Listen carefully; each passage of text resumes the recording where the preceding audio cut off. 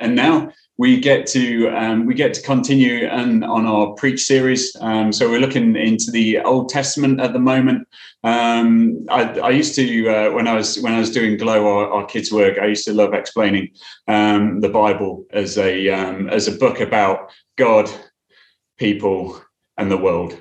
And whether it's in the Old Testament or whether it's in the New Testament, it's still relevant because we're all people who want to get to know God, and we're living in the world. So that's why we're looking at the Old Testament at the moment and drawing out God's interactions with people. God's character never changes, and so we can apply that to our life as well. And really pleased to have Toppy with us again. Toppy, who's down in Essex. And one of the elders down in the church there, and so grateful, Toppy, that you give up your time to come and speak to us. Been so blessed by how you have done that without even physically meeting us. You just seem to be able to speak into our situation. So I'm going to hand over to you. Thank you, Paul.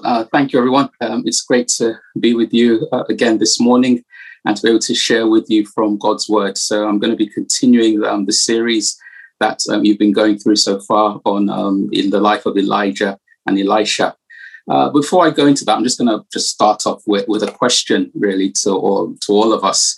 Have you ever struggled with disappointment or discouragement in your Christian walk? As you've been walking with God, have you got to times when you've kind of maybe felt in a bit of despair, or you've kind of felt discouraged with how things are going? Now, if you've had such feelings, then you are in good company. For us here in South Ockenden, where I live, before the lockdown, we used to go out regularly to witness in the community, either knocking on doors or going to the market, offering people prayer and sharing the gospel with them. And for the first few months, it was pretty hard going. We weren't really seeing any fruit. Then there was this one month, Saturday, as we went out, when it was wonderful. We prayed for lots of people. We shared the gospel, and we saw two people who turned and believed, and they accepted Christ as Lord and Savior. And so the next month, we kind of went out, or maybe I went out with great expectation that with what happened the previous month, surely, some better things are going to happen.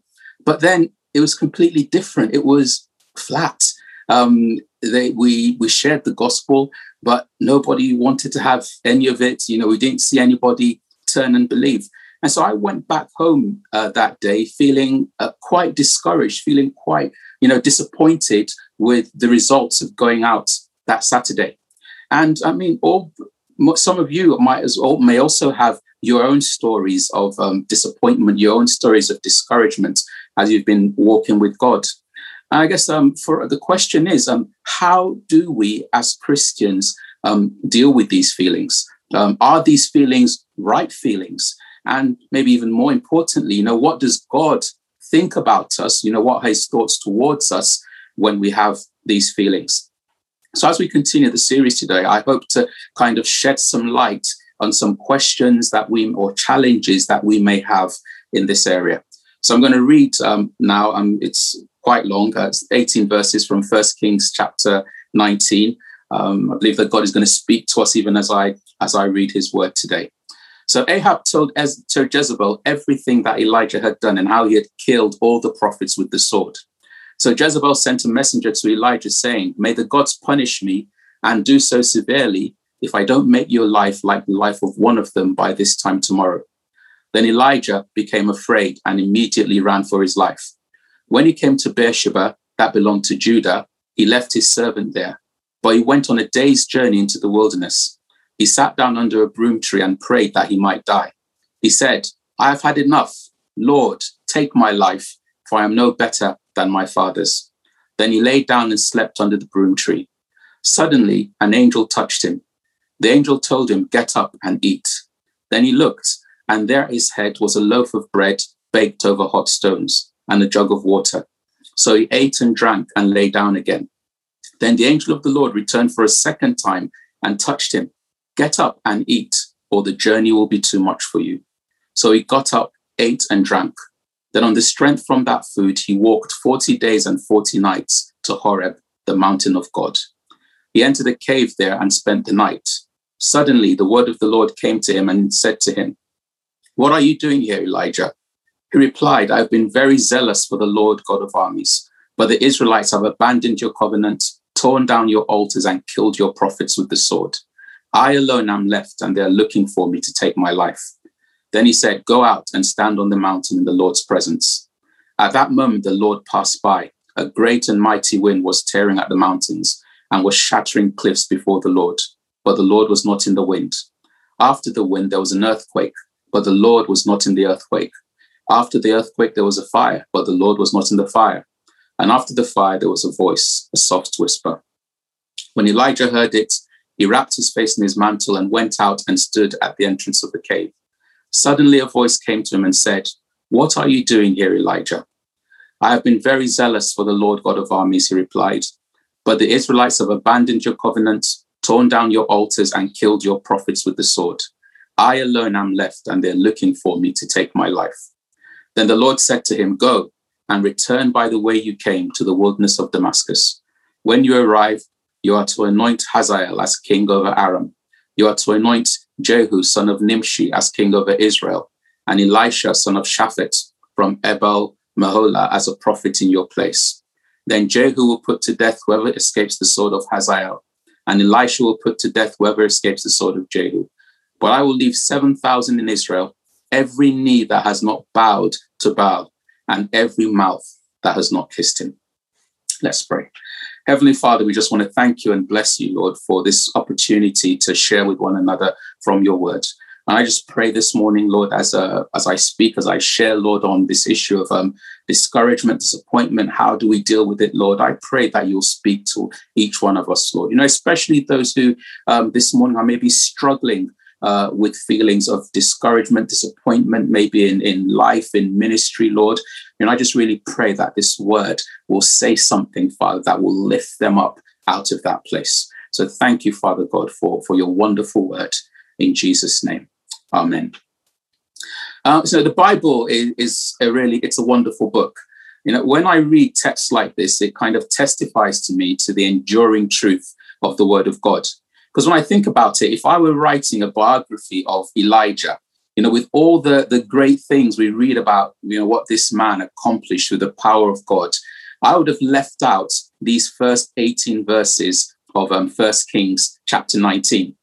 But it's interesting that the Bible not only speaks about the exploits of Elijah, the exploits of this prophet, it also records, this moment of weakness, disappointment, and discouragement that he struggled with. I know for me, when I read texts like this, they kind of serve a few purposes. And first of all, they show to me that in God, we have a Father who is just as interested in us in our moments of weakness as he is in our moments of strength. Just as interested when we're kind of feeling a bit down, a bit low, a bit discouraged as he is when we're out there doing exploits for him.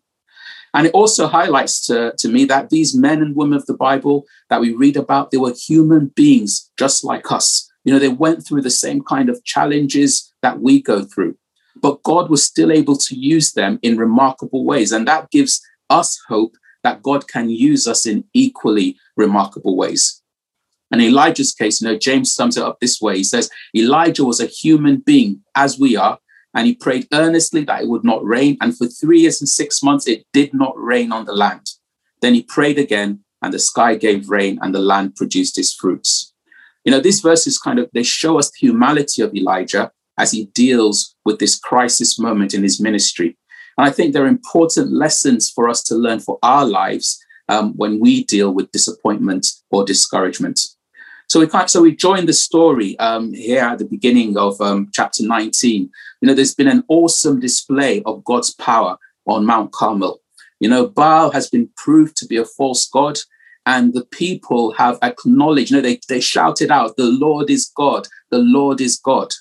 And not just that, after 3.5 years of no rain, Elijah has come before the Lord God in prayer. He's prayed and rain has come upon the land again. And, things seem to be at a turning point now in the nation of Israel. And perhaps in Elijah's mind, he's beginning to think or see a time of restoration and revival being at hand in his nation. And so Elijah Yeah, he runs ahead of Ahab to Jezreel. But then what happens when he gets to Jezreel and Ahab gets to Jezreel is quite different, quite contrary to Elijah's expectations. Ahab, he gets there, he recounts the events to his wife, Jezebel. And while you might expect that Jezebel, on hearing everything that's happened, on hearing how fire came down from heaven, on hearing that rain has come again after 3.5 years, that she would also say, you know what, I've got it wrong. The Lord truly is God. I've been serving false gods all this while. But there's no change in Jezebel. Rather than acknowledging that Baal is a false god and that the Lord is God, what does she do? She threatens to kill Elijah. Now, I'm not sure she actually wanted to kill him, because if she did want to, she wouldn't have sent a messenger to warn him that she was going to kill him. She probably would have just sent someone to kill him. She probably wanted to get Elijah out of the picture, get him out of her way so she could go about and do what she wanted to do. Now, at this point, Elijah's reaction to somebody just looking from the outside would probably seem a bit strange. Remember, this is a man who appeared on the scene suddenly and confronted Ahab and said there would be no rain in Israel except by his command. He had experienced miraculous provision when God commanded ravens to provide him with food. He experienced similar provision when he stayed with the widow at Zarephath. He had raised the widow's son to life. And then there's the encounter at Mount Carmel, and also praying for rain and rain coming to the land again. And here was a man who had been used by God in mighty ways. But all that seemed to count for nothing in the face of Jezebel's threat, as Elijah immediately ran for his life. Now, he didn't just flee. We're told that he ran as far away from Jezebel as possible. He went all the way, he was in Israel. And we're told he ran all the way to Beersheba, which was kind of like the southernmost tip of Judah. But even that wasn't far enough for Elijah. He left his servant there, and then he continued into the wilderness. He left the promised land that God had given to his people. So in a way, this is actually more than Elijah just fleeing from Jezebel, fleeing from this threat. It was kind of Elijah giving up his calling as a prophet of God to the nation. And for us, have you ever been at that point where you've just wanted to throw in the towel? Maybe God has called you to pray for salvation of a loved one, and you've prayed for many years. And, sometimes you kind of feel that, yes, there's been a good time of prayer, and you feel that something is going to happen, but nothing happens, and you want to give up. Maybe you've at work, you've summoned up the courage to share the gospel with a work colleague. And in your mind, you've presented the facts of the gospel really well. But then you kind of just hit a brick wall and they don't want to know. And maybe, God has called you to a ministry. You've labored in that ministry for so long. And maybe you've seen a few glimpses of fruit, but no lasting effect of your ministry in people's lives. And now you're at the point where you want to give up. And I think we can all get to that point. And often the feeling of disappointment and discouragement we get when we're in those places is compounded as well by a feeling of failure. We kind of maybe feel that I've let God down. And this is, I believe, how Elijah felt. In his own eyes, he kind of saw that he had failed. In chapter 19, verse 4, he says, but he went on a day's journey into the wilderness. He sat down under a broom tree and he prayed that he might die. He said, I've had enough, Lord, take my life, for I am no better than my fathers. He saw that I've done all this ministry, Lord, but I'm no better than those who have come before me. Nothing has changed in this nation. I've failed. I give up, Lord. Take my life. And what caused Elijah to get to this point? And I think in that statement he made there, I think we see a bit of maybe a flaw in his thinking that brought him to that point. At some point, I think in Elijah's mind, it kind of stopped being maybe so much about God, about being used, being called by God, and about Elijah and the fact that Elijah had done stuff, but Elijah was not seeing the results. He was not seeing the results that he expected. He thought, surely no rain for 3.5 years, great demonstration of God's power, that things would change, things would happen. But what he expected hadn't happened. And I think he saw his ministry as maybe a bit of a failure, that he hadn't achieved what he set out to achieve. And you get that same sense in later on in verse 10, where he says, I've been very zealous for the Lord God of armies, but the Israelites have abandoned your covenant. They've torn down your altars. They've killed your prophets with the sword. I alone am left, and they're looking for me to take my life. Now, he had gone about his calling with great zeal, but in his eyes, nothing had changed. He probably thought or saw that the nation was probably in a worse state than it had been when he started his ministry. He felt alone. He felt that he was the only one left. And so we sometimes can get into this place where Elijah was in, when we start seeing things from our perspective and not seeing things from God's perspective. We can get to that place where we begin to look results after our own understanding rather than seeing things the way God sees them. And we can get so caught up in that place that we fail to see things around us that contradict the narrative that's playing out in our minds. Because the thing is that Elijah was not the only one left. Remember, he had an encounter with Obadiah, and Obadiah told him how he had hidden 100 prophets in caves to keep them away from Jezebel. So counting Obadiah and the 100 prophets, there were at least 101 other people that Elijah knew about who still served God. And yes, Elijah was zealous, but could he be more zealous for the Lord's name and honor than the Lord himself? And ultimately, who is the one who measures success in ministry other than God himself? Had God called Elijah to be better than his ancestors?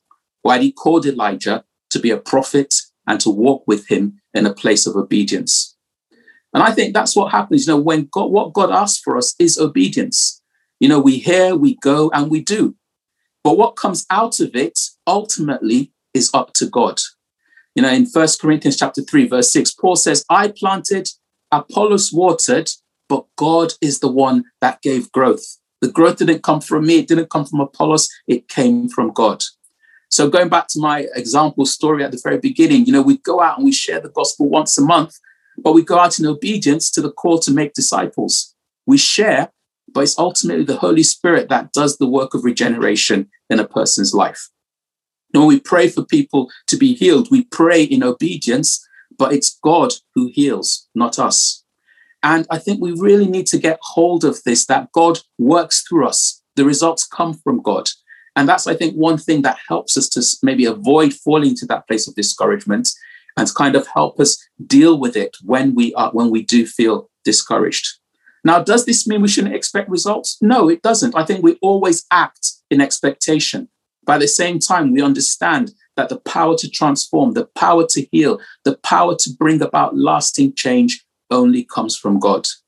Like the way Paul puts it in 2 Corinthians chapter 4, verse 7 to 9, it says, now we have this treasure in jars, in clay jars, so that this extraordinary power may be from God, not from us. The power is from God. It's never from us. And then Paul says, because of that, we are afflicted in every way, but not crushed. We are perplexed, but not in despair. We are persecuted, but not abandoned. We are struck down, but not destroyed, because we recognize that the treasure is not from us. The power, the extraordinary power inside of us ultimately comes from God. And so later on, he says, so we do not focus on what we see. We don't focus on the results or the lack of results that we see. Rather, what we focus on is the unseen. We keep our minds fixed on God. For what is seen is temporary, but what is unseen is eternal.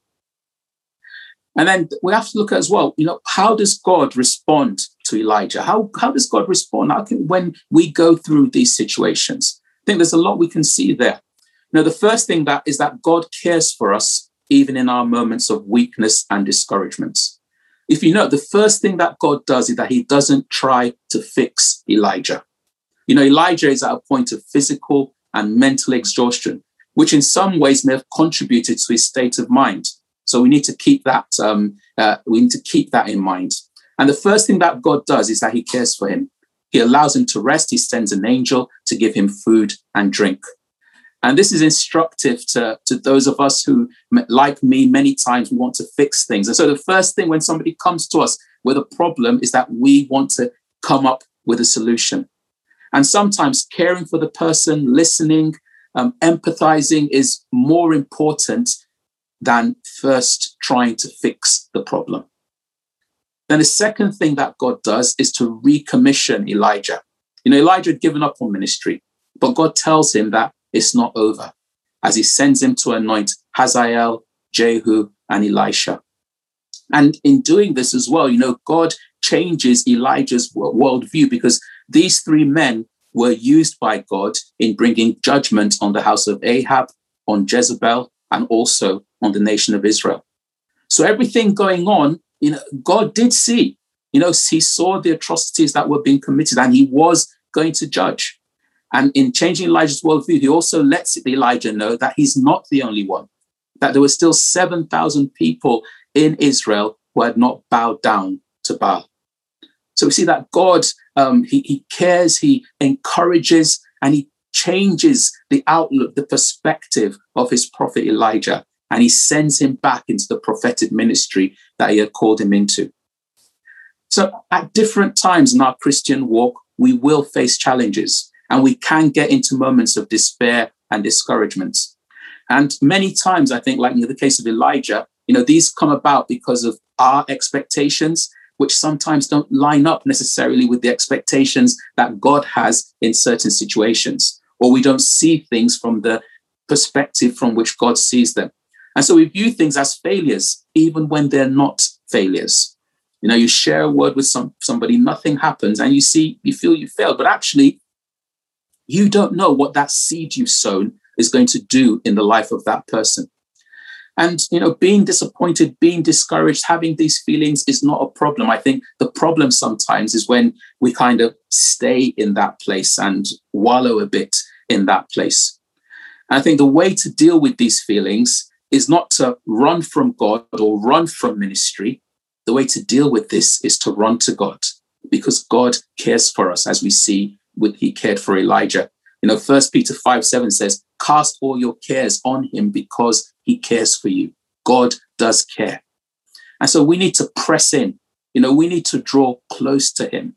And I think also calls for honesty with God as well. To be able to just come to him. He's a loving father, and tell him that, God, this is how I'm feeling right now about this situation. Remember that we do not have a high priest who is unable to sympathize with our weaknesses. Jesus Christ, he sympathizes with us. He understands the kind of things we go through, because when he walked here in this world, he went through similar things himself. And it also calls for honesty within the church, to be able to share with brothers, share with sisters that, what, this is where I am. I'm disappointed, I'm discouraged, and to be able to draw strength, draw encouragement from our brothers and sisters. And I think as a church as well, it means we also have a responsibility to create that environment where people can be honest, can be vulnerable with their feelings without feeling guilty and without feeling ashamed. And so if you're in that place today where you're feeling a bit discouraged, a bit depressed, disappointed, can I invite you now? I'm going to pray. Can I just invite you to lift your eyes and look to God? You might want to voice out some words yourself and tell God that this is exactly where I am, Lord, and I just need your help. I'm coming to you. I'm casting my cares on you because I know, I trust, I believe that you care for me. I believe that God wants to heal some disappointed hearts today. And I believe for some of you, maybe you've left a ministry and God wants to recommission you and send you out again and say, what, you're not done yet in that ministry that I called you to.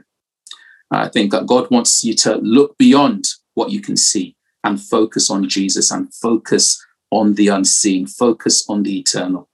Let's pray. Heavenly Father, we thank you and we bless you for this morning, Lord. We thank you, Father, for your word. And we thank you, Lord, for just how you kind of draw us to yourself and how you bring us to a point of just understanding more about you, more about how you deal with us, Lord, in this story that we've read today about the life of Elijah.